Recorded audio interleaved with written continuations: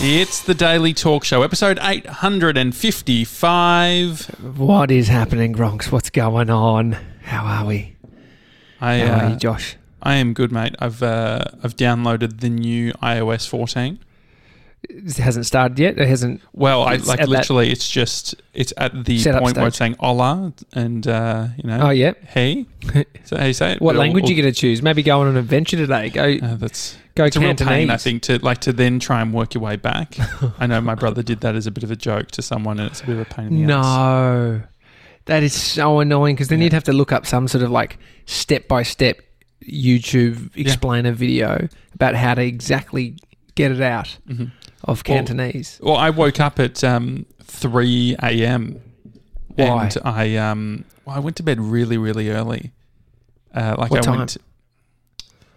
I'll tell you why in a second, but I went to bed around 7.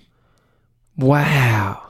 That's like legit sleep by 7 or in your bed by 7? In bed by 7. So, okay, woke up at 3. There was a junkie screaming outside, "Fucking hell!" And I just looked up. I didn't bother calling 000. But I was checking to see because it was when Apple was releasing the update, and so I was just there refreshing, then just went to bed and did it in the morning. Okay.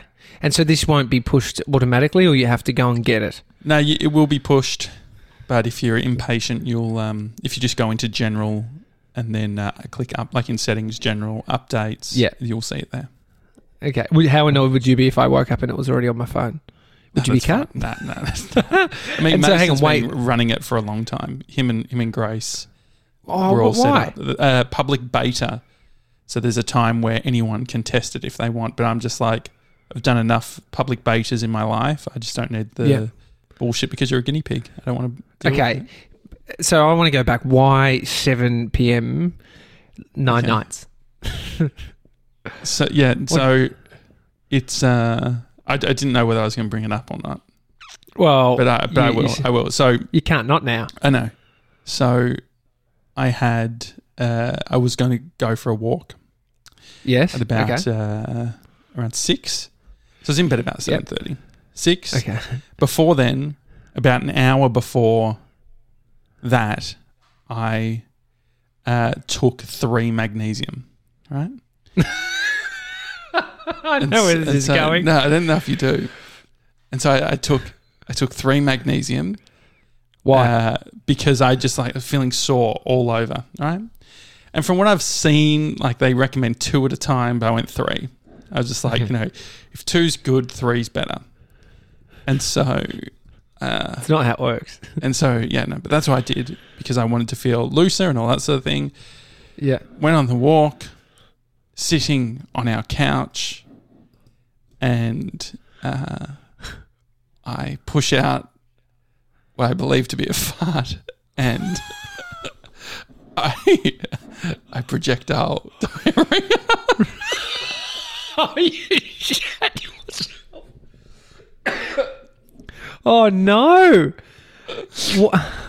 And so you're blaming the magnesium.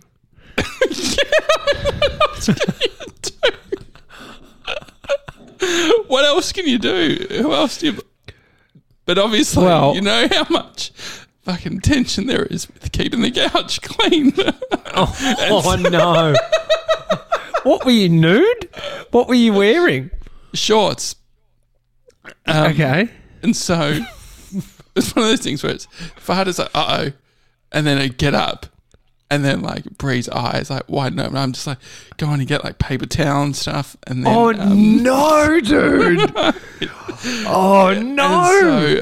And so I like you hear hung poo your head stories. in shame and walked to the stories, but you don't hear poo stories the next day. This is courage. This is if there's vulnerability in 2020, it's Josh Jansen right now. And so then I'm like fucking washing my shorts in the basin, in the bathroom thing, and then having a shower. And then I just said to Bree, I'm like, she was making smoothies. I'm like, I don't feel like a smoothie. I'm just going to go to bed. Oh, no. And so the thing about our couch that we have, the bottom cushions, the ones you sit your bum on, you can't take them off. Yeah. They're fixed to the couch. Yeah. and so you can't just undo the outer layer. And so what's going on? It was all fine. It was all fine. But the fucked up bit about it is like when you do something like that, you want to control the whole supply chain around. Like I'm fixing all of this, right? Just Brie and she refused to. She thought I was going to fuck the couch by just going too hard with it. Yes. And so I was in the shower while she was dealing with the couch. Oh my God. And so anyway, it's. Have you spoken to Brie since? Yeah. I mean, it put me in a real depression. I was just like, you know what? This really sums up what's just happening at the moment. And just like, and so I just went into bed and I was, it's not good. What? So I was like, how would you feel? I don't know. You can either go two ways. You're laughing about it. Well, I did. I like you laughed like I did, but it's not like a laugh like, haha, that's funny. Look what I did to the couch. It's, oh, goodness. Oh, shit. I really. That's the meaning of it. Yeah.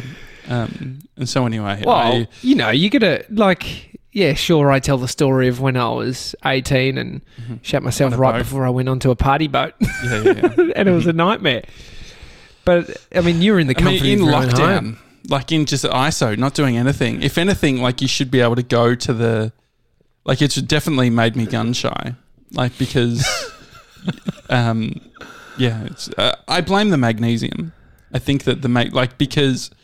I mean, when you get to 30, you sort of understand how your body works and something was a bit tweaked. And it must have been the magnesium. I'm trying to so I've just looked up, there's this site called healthline.com and it says how to make yourself poop. And number 5 is take an osmotic. Osmotic laxatives work slightly different than stimulant laxatives. They're designed to help move fluid through the colon. And magnesium hydroxide is one of those, or magnesium citrate. Is the packet is it one of those? No, it's just mega. I don't know. It's Mega Magnesium is the brand, but and it was a mega experience, wasn't it? Yeah. You have had no. How about drop the magnesium, dude, and investigate why you feel like shit all over your body because you had the boner issue. Erection, through magnesium. You had the poop issue. Yeah. I mean, this is the human experience, isn't it? Mm. It's. But how are you going? Well, on this day 7 years ago, I met Amy Hucker, my wife. Oh, that's cool. Take you back to Bali. Uh-huh. And did you have Bali belly on that trip? Didn't. When I got back, actually, I felt a bit funny. Okay. But it's probably just the amount of beers I drank. Yep. And just, I don't know if I don't necessarily think I was eating well. You have your nice sort of Indonesian food, but then you're eating mainly what is it? What are those sandwiches with like turkey? Club sandwich. Club sandwich. Yeah, chicken, lettuce. What is it? Under bacon. Chicken. There's something. Did you know I don't know. Like it's like a BLTs and all that sort of thing. Club meaning. Club meaning. Yeah. Chicken, lettuce, under bacon. I'm pretty sure that's what it stands for. I was blown away when I found that out, to be honest. And so was this? How do you know it was this day? Do you have it in the calendar, or what's the deal? Well, so it's great because my brother and his wife always post about their wedding anniversary, which was the day before Amy and I met. And so Amy said to me last night, "Happy anniversary for tomorrow," and I shat myself. I'm like, not like JJ. no. I thought it was going to get real relatable. I had a moment where I was like, oh my God, it's our wedding anniversary. Fuck. Like, I don't know, I just freaked. And then she said, it's anniversary of when we met. I said, I kind of just, then at that point was off it because I was like, when you like think you've done something wrong, then you're like, I see what you, and then I turn it on her. Look what she made me feel. But that's a true marriage at that point. 7 years in, it's making you do that. No. But it was lovely. It was lovely. Never expected to meet, someone like Amy that would change my life. Potato Head, was that the first time you met? Was it in a Potato Head? Yeah, Potato Head. No, Potato Head. That is correct. A day club that do some great margaritas, awesome burgers. I think I had both. So not great margaritas, just great cocktails. Full stop. Anyway, so I did that. Yeah, so that was great. But I mean, it was. How times change 7 years forward. Would you think that you're getting up early in a pandemic, trying to go down for a little coffee with your son, and Amy's at home, just resting in bed, and Bodhi and I are having a little, baby chino and coffee. Well, it's nice that you've got a bit of a routine. I did, even though there was the incident last night, the actual walk was great. The beforehand walk, getting out and about. I think that definitely, think about when I was doing Alone Outside, photos every single day, getting into a routine. There is something nice about having that. 100%. Routines are great. But you forget it, don't you think? I reckon there's probably a lot of people who just have given up on any form of routine based on things changing so much. So it's a little bit like... Yeah, I don't think it's on purpose either. No. I think it's a product of a new thrust into a new routine of working from home. And so you then quickly adapt bad habits or habits that aren't serving you. Mm-hmm. It's I was thinking this morning of what is something that you want to drop or not do? I think that for you, and I'll think about it for myself, but what do you not want to do anymore? I think that's a powerful way of looking at identifying. It's probably, you could then look into those things and say, okay, what is it within that that isn't serving you? Do you want to What's the list? Just to pick one? No, I think you could go a list and then we can sort of dive into one. Mm-hmm. I think there's the classic. I think when you feel like what you're saying, you've lost the routine of your past that was working for you. You feel like you want to shake things up.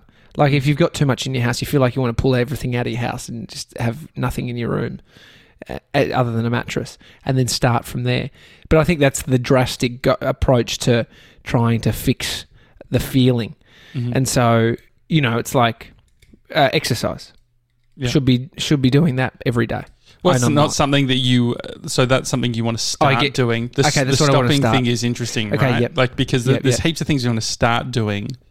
Yeah, but great. Stopping feels like maybe a little bit easier. Yeah. So stopping. So what do you want to stop doing? Definitely sugar. Stop it. Okay, yeah. Hey, Tommy, stop it. Yeah. You see how it's you just want a little something after dinner, don't you? Mm-hmm. You just get in that habit of routine. It's like, it's time for sugar. Mm-hmm. It's time. Oh, it's so bad. Yeah, no, I was going to say eat after dinner, stopping eating after dinner. But I think the sugar one fixes that because it's normally is something sweet. Yeah. So I think that the quitting sugar thing, do you think that on the spectrum of cutting things out and diets and stuff like that, do you think it feels like there's it's not very socially acceptable to cut anything out unless you've got some form of allergy? From a sugar perspective, do you think on the spectrum it's probably pretty acceptable, do you think, in 2020? To cut sugar out? Yeah. Yeah, definitely, because I guess sugar's seen as the enemy. Mm-hmm. It's there's no one out there, really beating the drum for sugar, saying, mate, this is, you look at protein. If you look at your macros, and you've got your, people out there saying, yep, for fats, for protein, but there's no one out there saying, yep, for. I mean, there is carbs, but specifically sugar. Sure. And how that relates to carbs, but no one's beating the drum for sugar, mate. So is it food for you as well, or what's it? How have you? What else do you want to stop doing? Because I know what you want to start doing. Yeah. You want to do your boxing and you're at your place. So, beautiful greenery out there. Is that a hedge? Yeah. No. Oh, behind me. I forgot. Yeah, that's a big hedge. A big tree at our entrance, and so you come up some steps and you're sort of covered. It's really nice. What else is there? Okay. No, I've got it. Have you put a TV in the lounge now, or is it in the bedroom? Yeah. Yeah, TV's in the lounge. Well, that's great. Are you going nice. to have free to wear? This is it. This is it. Okay. Stopping watching things at night. There you go. When are you going to watch That's a good one. During the day? Well, no, weeknights. Let's go weeknights. Mm-hmm. Other than family movie night. What do you want to do? Well, instead of watching stuff, yeah, there could be exercise. You could easily implement that. Start getting out and about, like moving.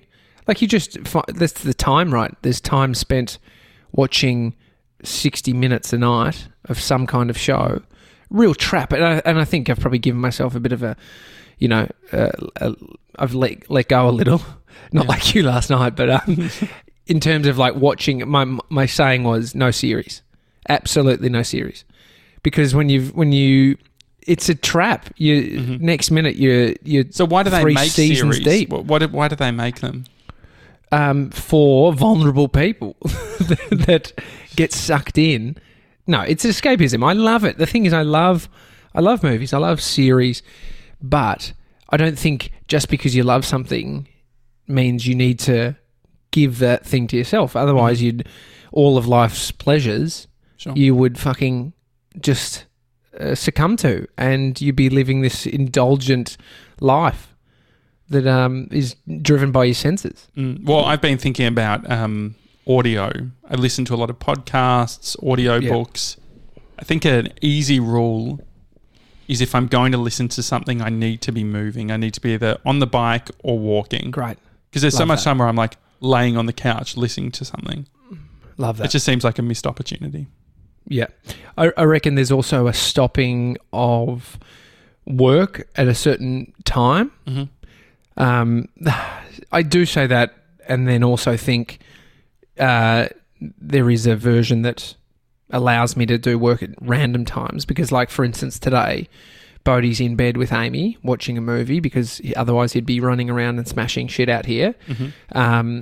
And then we have a meeting at 11, and so there's a period of time between then where I should, I need to help Amy while we're at home, and then, Amy has study to do because she's sort of let that drop because she's been taking a bunch of the load with the move, and then I can pick up work at sort of random times. Like I was up this morning at 6:30 doing some editing for an hour, and so you got to, like, I'm trying. If you are going to be flexible, you then just need to come in and out. But then coming in and out isn't necessarily what I want my approach to be, but it's the only option to get shit done, right? Well, flexibility, I think, can be a trap. And there is, I mean, the thing is that we're always wanting to project the perfect way that we want to do. Ideally, it would be great to do deep work, not using your phone, doing all of these sorts of things, but why do we keep doing it? There's obviously some societal parts in it as well. Which one? Doing I think work? Well, doing work at different times. There's we have deadlines, and so then it's like, okay, well, I've got to do it. It's I do it in the evening because I can't do it at early in the morning or vice versa. And so the other thing is. Last night I had a feeling while Bodhi was behind me, and I think this stuff is like trickery. Having a child triggers all these moments of perspective because you're like, oh, I'm being a piece of shit because I'm not giving him any attention. Mm-hmm. And then when he comes over and says, "Daddy, will you play with me?" It's like in his cute little, can't say with, he said, "With, will you play with me?" And it's like, oh my God, that breaks my heart. I got to go play with him. Mm-hmm. Of course I do. But then you realize that you son.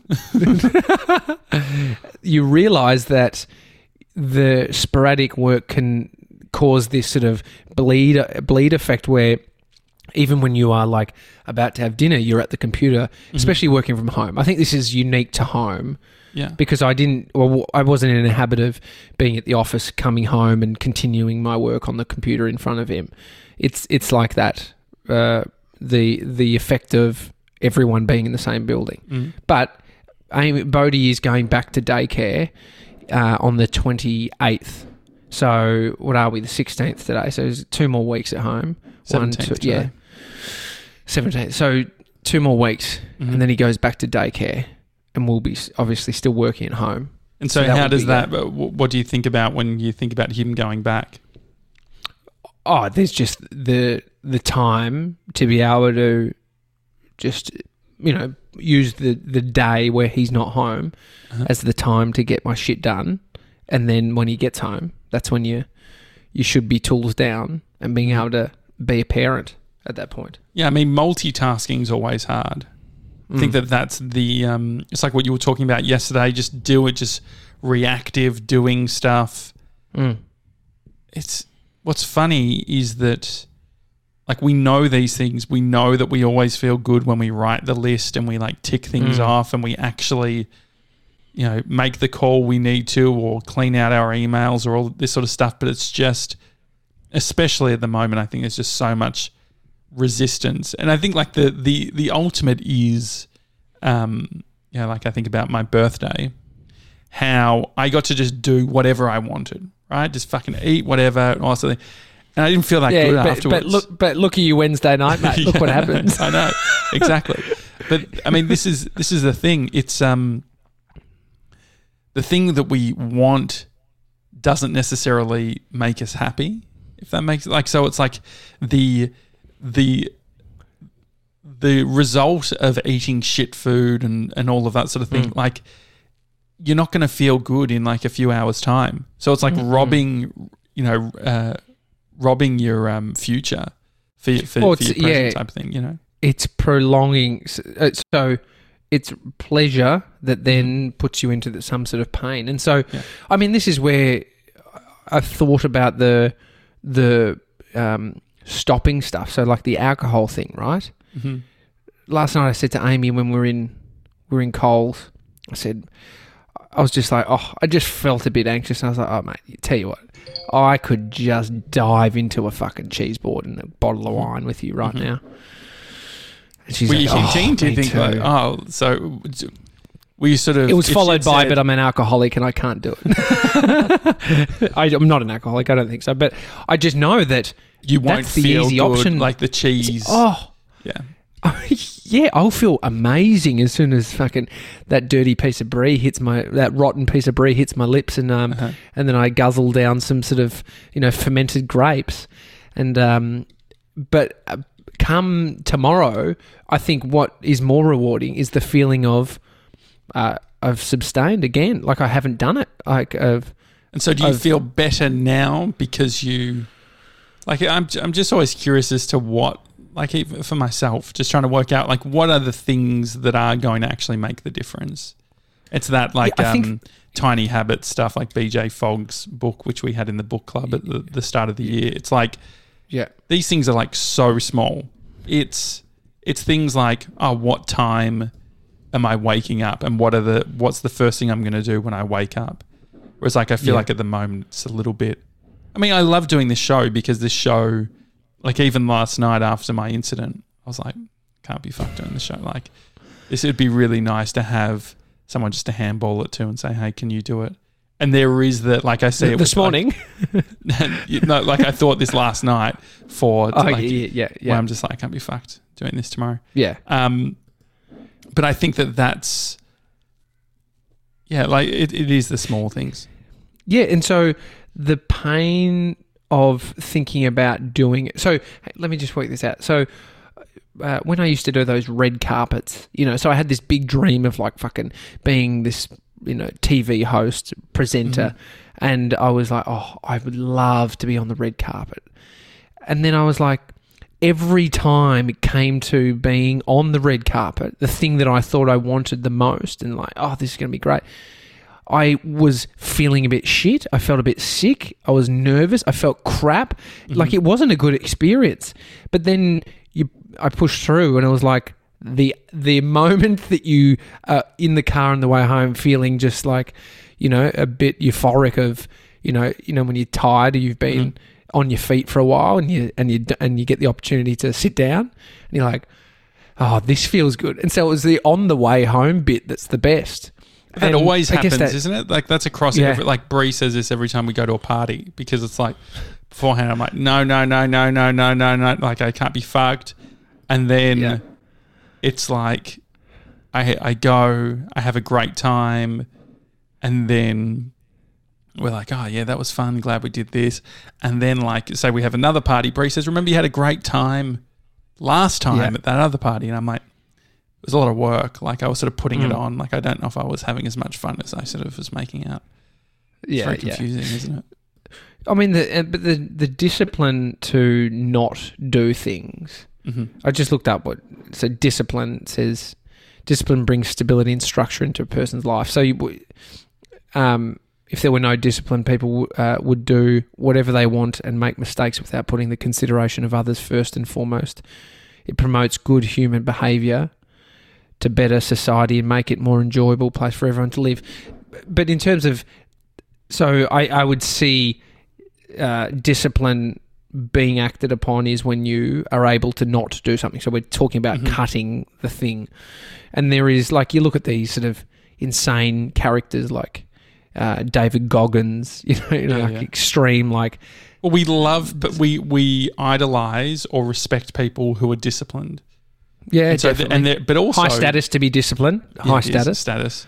Mason was on the phone. He's like, mate, you and your status. Like, what oh, no, and I think after that conversation, I think I would be one side of a lot of people who wouldn't quite get it, because there's this, you live in this paradigm that's hyper cerebral about your existence, meaning your interactions with people, where everything sits, how it all fits, and that's your unique approach to life that I absolutely fucking love.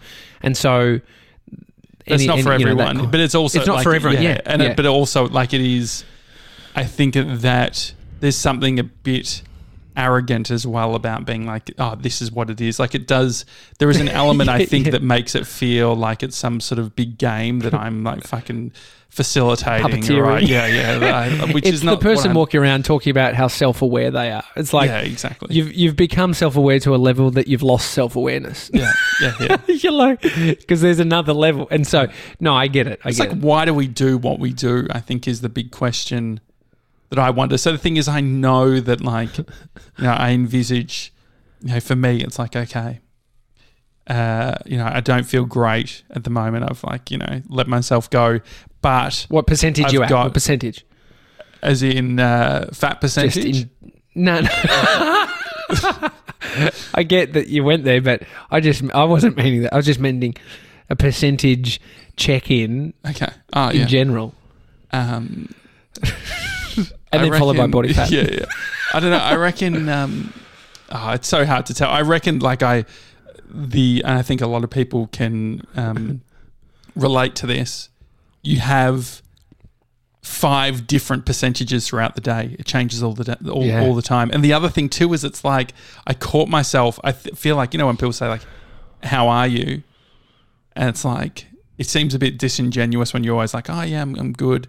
I tried it out. I don't know how I feel about it, but I had a meeting with a client and like, "Oh, how are you?" I was like, "Oh, good." I was like, actually, I'm not feeling that great. But it was just like, actually, I can't. I'm not doing this again. Like, I tested it out. I was like, that's really annoying. Because what are they meant to do with that info? And also, I was just like, all of it, like, they're not my psychologist. It's just a client. It's just a client meeting. Do you know what I mean? Yeah. Like, I'm all for sort of sharing your feelings, but maybe come to me next time when I ask you, rather than you saying good. Well, thanks, I just mate. feel that the reason I did it was because I'm like, maybe, like, I have moments of, am I projecting how I'm feeling onto other people? So I'll have moments where I'm like, people aren't vibing me today, or like I feel like a bit of pushback from a lot of people. I'm like, maybe I'm projecting off something. Maybe I'm different, and I don't realize I'm being different. And so part of it was like you start of a meeting. It's like, okay, I'm going to say this thing. I'm going to say, I'm not feeling great. So maybe they realize, Josh has been a bit fucking weird, or it's like being a bit different. It like makes more sense.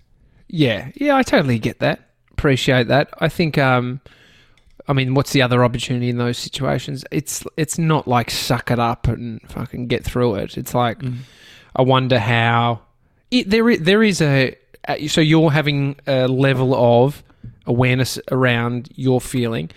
And so what's another opportunity? This is what I had a crack at. Mm-hmm. I was like, I could be pretty negative right now, but like, how can I just sort of fucking smile and get into it? Mm-hmm. And I felt better. I felt better about it, and I knew I was a better version of myself. And so So which point is it then that a positive thing versus the toxic masculinity or whatever of like saying that you're okay, don't cry, just fucking always. Yeah. Nothing can ever be wrong.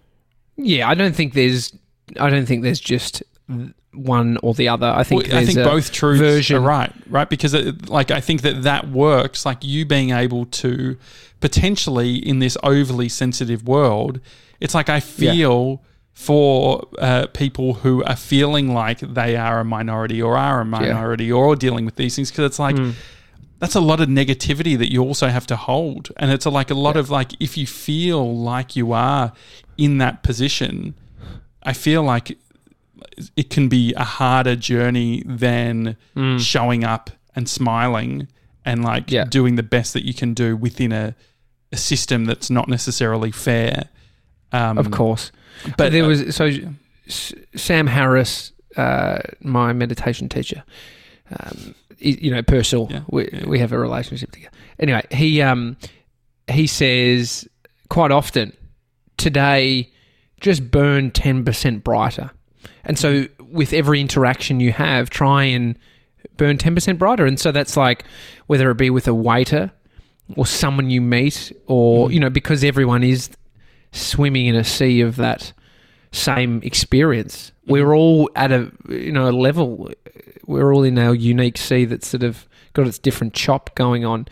And so there is the version of having people that you should talk to. And so what we're talking about is with clients and trying that. I appreciate it. What's it's just like, especially when we do really creative work.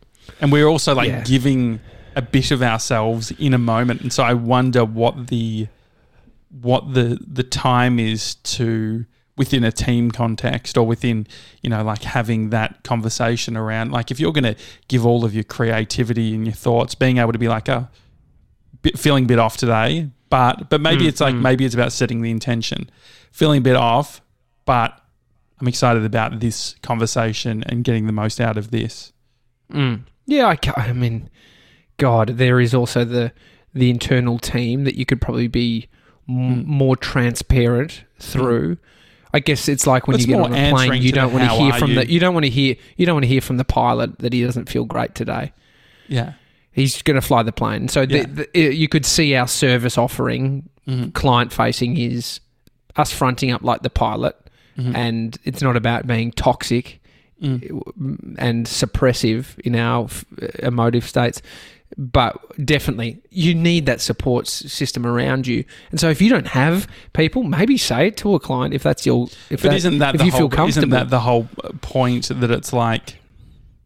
like if we look at community, I guess the thing is like responsibility, like everyone's got their own thing. Like I wonder in that moment, it's an opportunity to create an extra level of connectedness of like, like they're probably feeling shit too.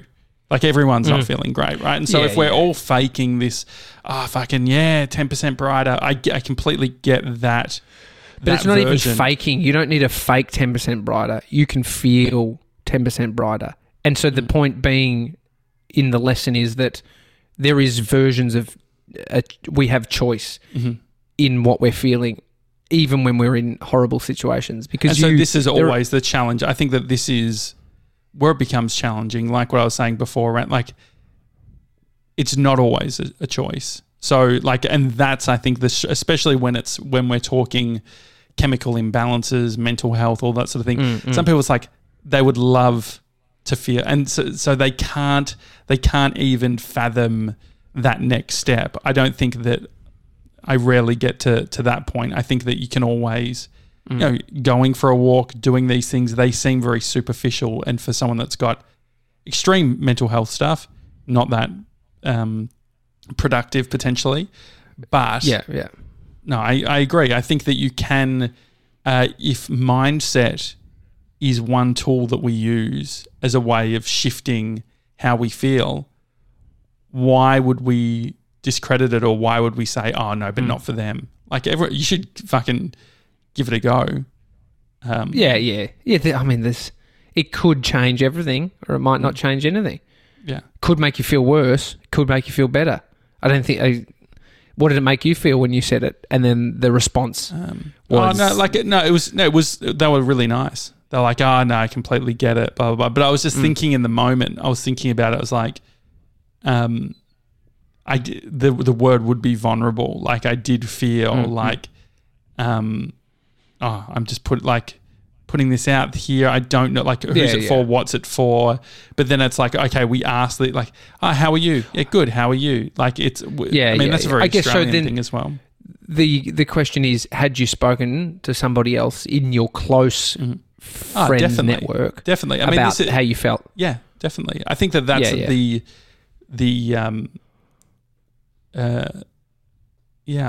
don't think that like, I think that the pushback on, oh, mate, you don't tell this person unless you've told this person or whatever. Like, I think it's a little bit more sort of layered than that, I would say, because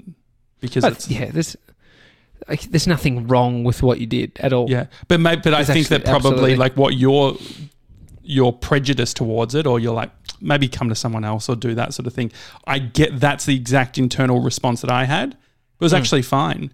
And so I think that there's something a little bit toxic about framing, okay, when we're going to be this way and when we're going to be that way. Especially in a business, I guess, where it's like, I mean, just think about, like, if you go to a workplace, there's so much shit that you're dealing with. Like, for everyone else's shit, right? Like, if you... Like, there's personal issues, all that sort of thing. And it's impossible, like 2020, it's impossible. Like what you're experiencing or what we're seeing is, it's like with this client thing, it's like we've sort of created this thing. It's like if you go to a restaurant and you ask the waiter, how are you? And they say, I'm not feeling good. But the thing is, like, I don't think we can laugh at it. I don't know if we can even judge it. It's like, hang on, if that person in that moment... Oh, yeah. I laugh at the scenario where it's like society has not made it okay for the waiter to say yes. That's what I'm laughing at. It's like because the waiter is a human that's probably feeling what we're feeling. Yeah. And so you're totally spot on there. It's like, because you would be very taken aback by somebody in that service offering. But maybe that's that, like, there's a part of me, like, it's the first time I've ever done it. It's the first time I reckon I've ever, if someone said, how are you, not saying good. And I think part of it is like, it's the are you okay day. It's all that sort of thing. Like, just recognizing that, like, you know, it's as much for other people it is for me, where it's like, okay, if we can create some, and I did feel in that moment where it's like I was coming to the meeting as a truer version of myself, where it's like they actually get the context. So yeah, I like it. No, I love it. It's but I think that there is definitely, I don't even know if it's like toxic is the right word when it's a society thing that's, I mean, toxic is pretty emotive. I think toxic, like, is a bit triggering for people, or it's like a bit of this emotive definitely. thing. It's a definitely. If you can shine a bit, and if you can be that, so whatever that does in that moment where it just unlocks, you know, vulnerability, a buzzword, right? But it is like you actually being a version of your true self in that moment. If that sort of, I just feel like there could be like an unlocking in those moments where the rest of it is like, well, I've put it on the table. And so if you do sense that I'm a fucking piece of shit in your eyes in this moment, you know why, baby. And so take me in my full piece of shit. But just, I guess, like, the question is, it's like, what's the negative side of that? So the negative side of that is not being able to, like, what it felt like in the moment is like, am I removing myself? Am I being disconnected or not taking control of my emotions? So I felt like in the moment, by me saying, I haven't been feeling that that great today. But so it wasn't something I wanted to enter into. It was just like, but everyone's feeling something like this. You said that? Yeah. It's just like, I think that's great. Yeah, I think that makes a lot of sense. It's not just someone just opening it, like you're. But even if you were opening, but see, the thing is like that there, the prefacing of like, I guess the question is that, or where we feel uncomfortable is we feel responsible for our own emotions. And so we feel that we don't want to hinder people, but like we can't just be, communicating that way. However, we're doing it anyway. If we don't say we're not feeling good, we're going to be shorter. We're not going to be as open-minded. We're not going to be bringing the same level. So we're projecting that emotion whether we like it or not. And so potentially by acknowledging it, maybe then it then releases it from the actual communication. So then you don't have to project it. You don't have to fucking do it in some form of code in the way that you interact. It's like it's all been said. And so now it's like I think the gain is greater for whatever comes from it than what can be lost. Mm-hmm. And so if you lost a piece of work based on fucking them being like, that was weird, not saying you, but someone but then on the flip side, you personally have gained this sense of living more true to how you are in that moment. I think that's probably greater than the opposite. And because I get it. I get the snowflake sort of lens of 2020 where it's like people, it's just like, oh, like, no, you just got to do the work, or you got to do this thing, or you got to but there's got to be, I think there is a hybrid. I completely understand the old school or the person who's saying, no, don't do that. But I feel like there is a nuance, there is a thing in between where it's like taking radical ownership. I'm not like communicating this to expect anything from them. It's purely an exercise in almost putting something to the side. Maybe, I don't know. And so is there any place for that in between, do you think? Have you have you had anyone, whether it be a senior colleague or a manager or a someone who you're meant to have that sort of professional relationship with, who has opened up to you? Let me just think. No, but I think I've felt when they're a piece of shit. When they're feeling like a piece of shit, not they're a piece of shit.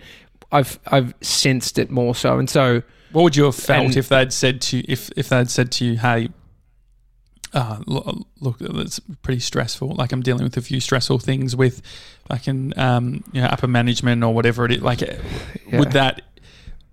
Do you think that would be positive to the overall experience? Yeah. I think you would empathise onto their level, and probably. And what would it do for them? Yeah, I mean, I can't speak for them, yeah. But I mean, what do you think? Speak for yourself when you talk, when you air what is going on. I'm just trying to work it out, because you're right. You're like, if I'm feeling shit and anxious and overwhelmed, and I don't say it, and so then you'll still sense exactly how I'm feeling. Well, you did. The first wave of COVID, it's like, I think that your default is to hold it in, deal with it personally, all of that sort of thing. But once you were like, hey, this is really hard with having Bodhi here, it's like, then you can actually have some assistance, or then you can actually move things forward, or then all of these things make sense. So I wonder when it doesn't pay to communicate. That's a question. Like, I feel like... Yeah. But I think you could talk with how you've been speaking. I think you could build a case, which I think you kind of did, is there's never not a time. And so, like you're referring to senior managers, majority of the time they're hired based on their stability and their ability to manage teams who might be feeling in these ways. Like, I think that's what, and whether that's cultural or not, it's like I think it is cultural, because you look at a father figure, a mother figure of, like, when you're a kid, you think they've got it all sorted. and because they're the adult, because they're the person that's in charge of the household. But then you soon quite realise that we're all swimming in it together. Can you have stability? Can you create stability and communicate how you're feeling? Can you create stability? So, for instance, like I feel potentially work is an interesting one because, if we're to think about work versus outside of work, I think friendship circles and families. There's a difference to senior managers in a business. Well, I remember hearing it's like a whisper turns into a shout when you're leading a team, and so if you say fart turns into a shout. Very good, very good.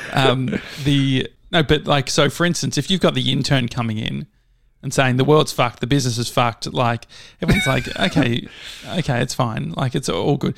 But if the CEO or a leader or something like that saying, oh, everything's fucked, like that, there is an instability. There's definite instability in that, but there's a big difference between outlook, everything's fucked, and oh, you know what? Like in this don't you think that? Is there any talking about stability?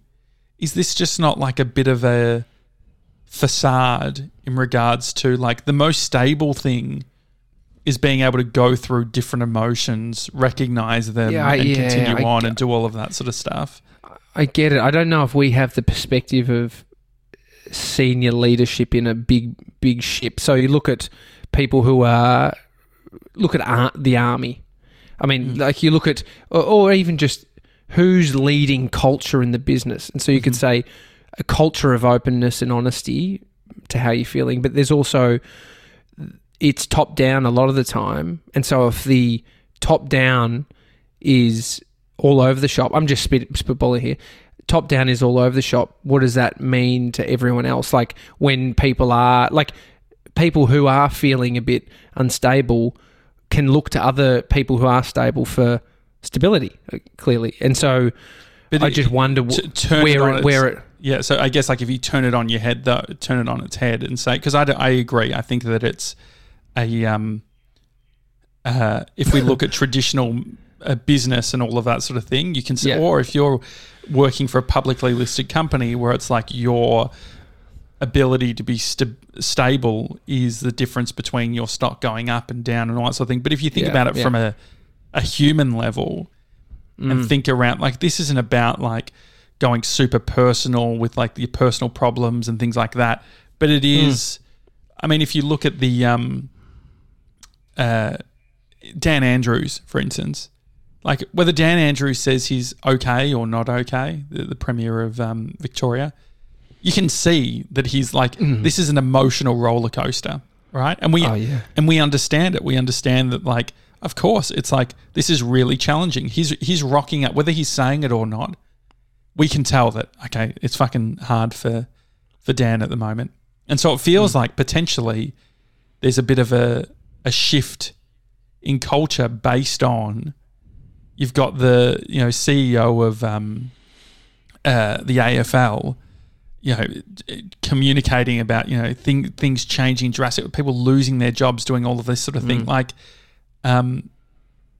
that obviously needs it. Like, but just rocking up and putting on this facade and being like, oh, everything's fine, I'm stable, and all that sort of thing, I feel like removes the human experience from business, and that doesn't mean that you react and you do all of the things that can be destructive to just living in sort of that emotional thing. I heard this Robert Greene, who wrote the book what's it called? Human Laws of Nature, I think it is. Laws of Human Nature, I think it is. I've got it. Hang on. Yes, the Laws of Human Nature.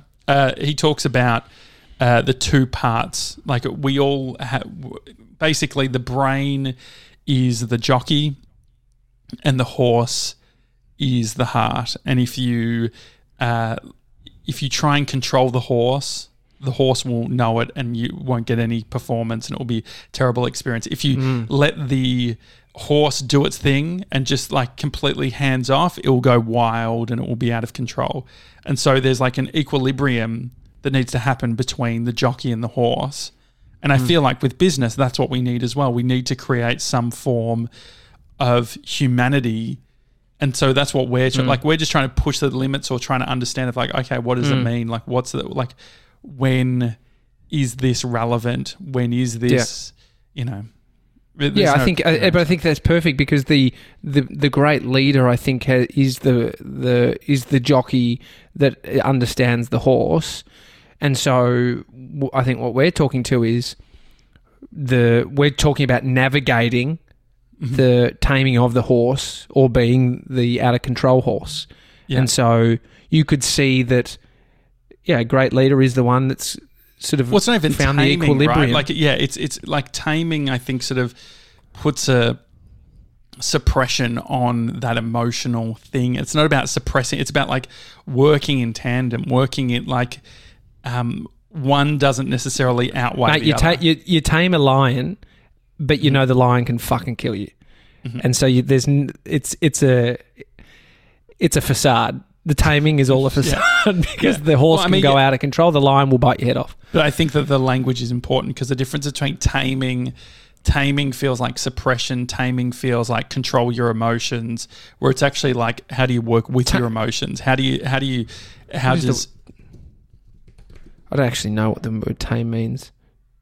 Not dangerous or frightened of people, so it's domesticated. So it's specifically relating to an animal. So I think the reason, like with taming, like the domesticating of your heart or the sort of your emotions, for me, like connects with this system stuff that we're talking about, which is, shut up, keep going, like the professional thing to do, the manly thing to do, the thing to do if you're a leader is to be stable and so coming from that place, it feels like eventually there's going to be a point where that's not sustainable. Whereas if you can sort of actually work with and understand the horse and use it as a, anyway, I'm over that analogy. Yeah. I don't even fucking don't know anything about horses. Yeah, I guess when we say people are saying, and we're not specifically talking about anyone, because I don't hear anyone saying this, right? We could be referring to culture in terms of that, masculinity. When we talk about masculinity and what men do, it's like it's the unsaid thing that we do, right? So that becomes societal norms or culture expectations. And so... But we see it, right? We have a reaction or a feeling, and then we're like, oh, why do we have that? Why am I feeling this way? Oh, this is based on this, and this. And then it's like, oh, it's not my opinion. It's not my thought. It's not the way that I feel. It's how I think that I need to, like, I feel like for a lot of things and a lot of people, it's like going to work can be a performance. It's like what it means to be an HR person and what you got to do. And it's like, but like I've met heaps of great people in those roles that bring more humanity to it, less sort of, professional in air quotes, but it's actually way more effective. Yeah, I think there probably is a movement towards more human-centered leadership within business, like what we're talking about.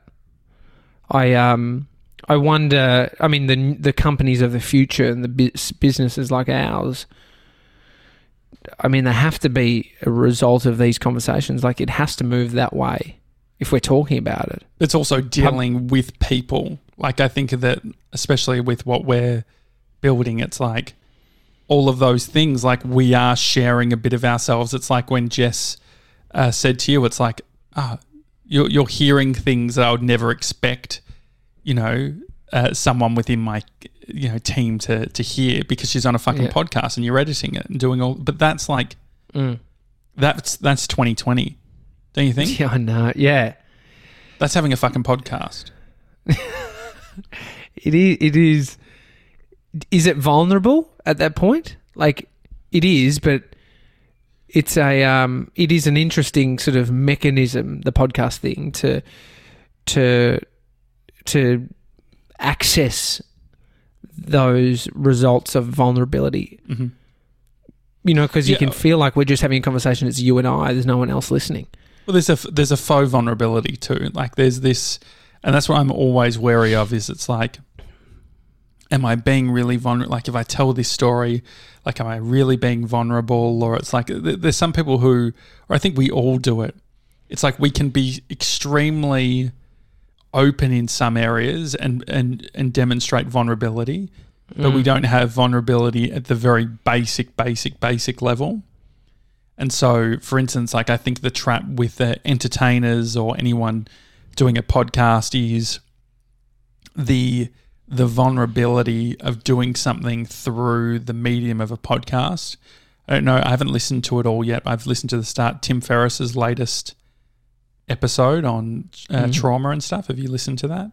Yeah, I've listened to probably 30 minutes. Yeah. Heavy. And so the thing is, it's like he hasn't told most of his friends don't know this story. Most family don't know this story. And so he is choosing this method to do it.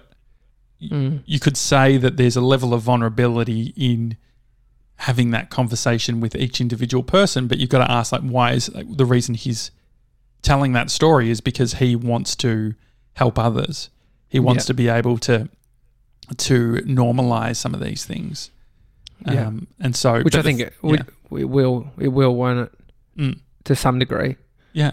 Well, it definitely starts a conversation and also I think it talks about, he talks about the psychedelic stuff or psilocybin or whatever it is and all that, like that sort of stuff. And you can see the people are talking about, you hear about it on podcasts all the time, but then there is the reality that it could untap a bunch of other things that you aren't thinking about. And so I think people go into this with some sort of, this is the 2020 thing to do, or,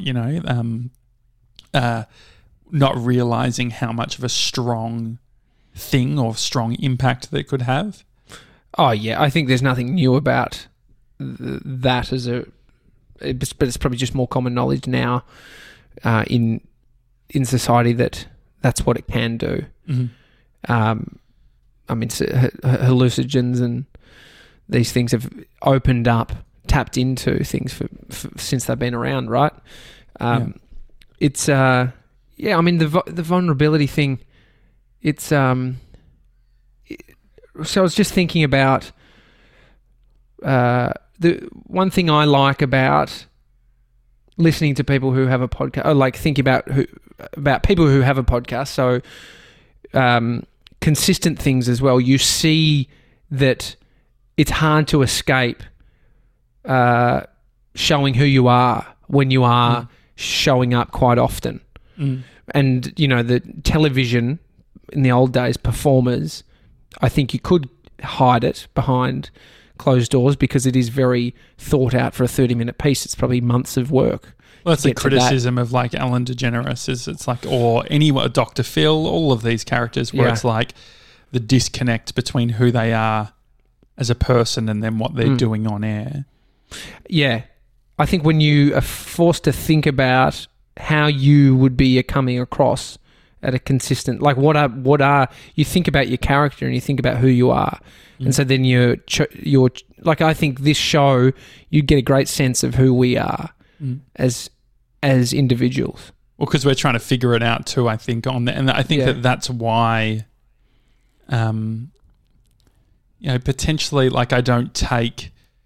Like, I think I'm pretty comfortable with criticism, especially like against the podcast, because I'm like, I understand how this flowing of information, of thought and all that. So like, I don't even like all my ideas. Like most of them I don't like. Like this is the thing. And like there's a lot of self-hate for a lot of people. And I think that like that's, it makes sense. Of course, like people are going to project or not be happy with what we're talking about or different pieces. And so... But I think that stops a lot of people from doing it because the reality of it is that probably that there's more people who won't connect with our message or get it or be interested in it than people that are. And so I think like for us, it's just like being able to keep it very insular. I think that I was talking to a mate yesterday about what does it mean to be mainstream? So not from the sense of what it means as from an audience perspective, but what's the difference between a content perspective? So if you say this podcast is a mainstream podcast, mainstream audiences will like it, what is the difference? Like if I put a piece of mainstream content and put something like what we're doing up, what is the difference? What do you think? Mainstream, from the old school sense, in my mind, is appeals to everyone, and so it won't ruffle feathers. It could be for mum, for grandpa, for anybody in between that that could enjoy it. And so you're trying to, how can we access the most amount of people with this one piece of content? I feel like that's what mainstream content could be. Mm-hmm. Yeah, I think that, and part of that is it's somewhat missing an element. Like as soon as you try and do that, it has to sit in the middle. So it's like if you think about chocolate or something, it's like if you've got 85% dark or whatever, and then you've got like super sweet, like it's got to sit in the middle. But if it's like sitting in the middle will, I guess, have the most likelihood of getting a broad audience.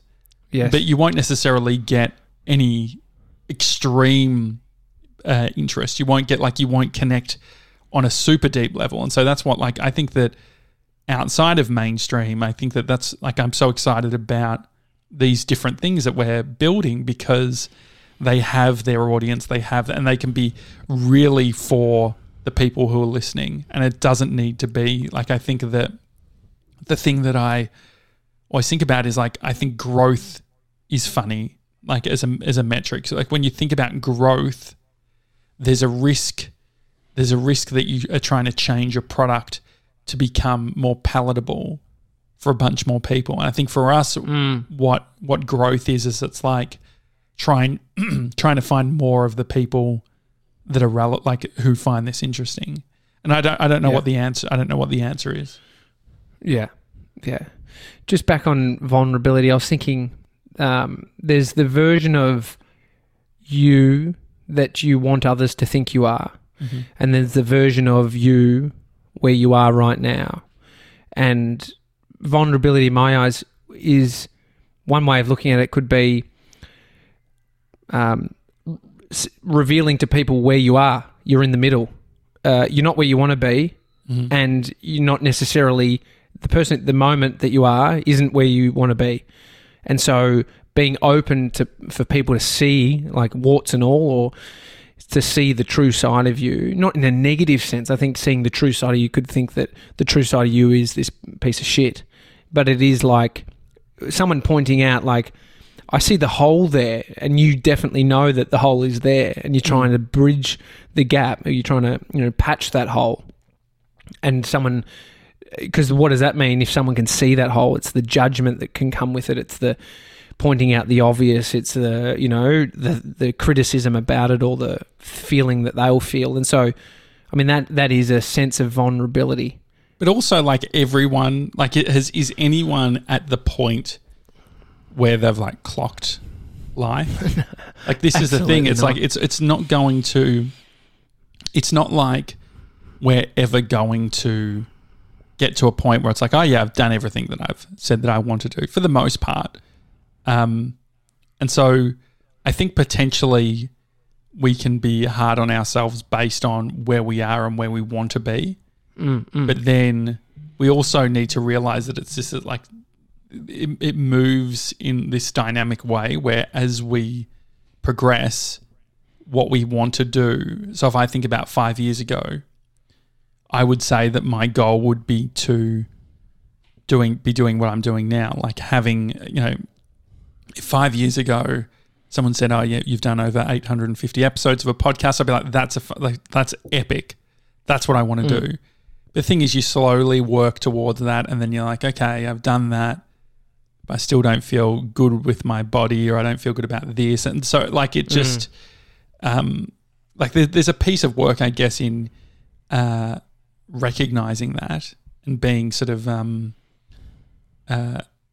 not falling for. I think that I constantly fall for when I get to this weight, when I get to this sort of thing. Like I'll feel lighter, I'll feel better, I'll feel clearer. It's like it's never like that, right? Because we can all talk about how you look at a photo from you 3 years ago and you're like, oh man, I thought that person was like overweight or unhealthy or what I would do to be that person now. And so that's the fucked up thing. And so if we can just apply that to now and be like, oh, like this is actually really good. Because it's weird, but because we're never going to arrive. We're never going, like, it's not going to be a time where it's like we've done everything that we want to do. Definitely. Great. All right. Good one. It's a daily talk show. If you enjoyed the show, share it on Instagram. Just do a screen grab now. If you're on your phone, tag us up so that we can say thank you. Give us some love. Yeah, if you also One Trick Tony Lodge's show, it's great. Episode drops every Thursday, and today being Thursday, there's a new episode there. So definitely go check that out. Also, there's Too Much Tully. Episodes come out every Tuesday. Hump Day Replay came out yesterday, being Wednesday. And on Sunday, the very first episode of Screenplay Sunday with special guest Ryan Shelton. So make sure you go to your favourite podcast app and subscribe so you get it on Sunday. Otherwise, we'll see you tomorrow, guys. Have a good one. See you guys.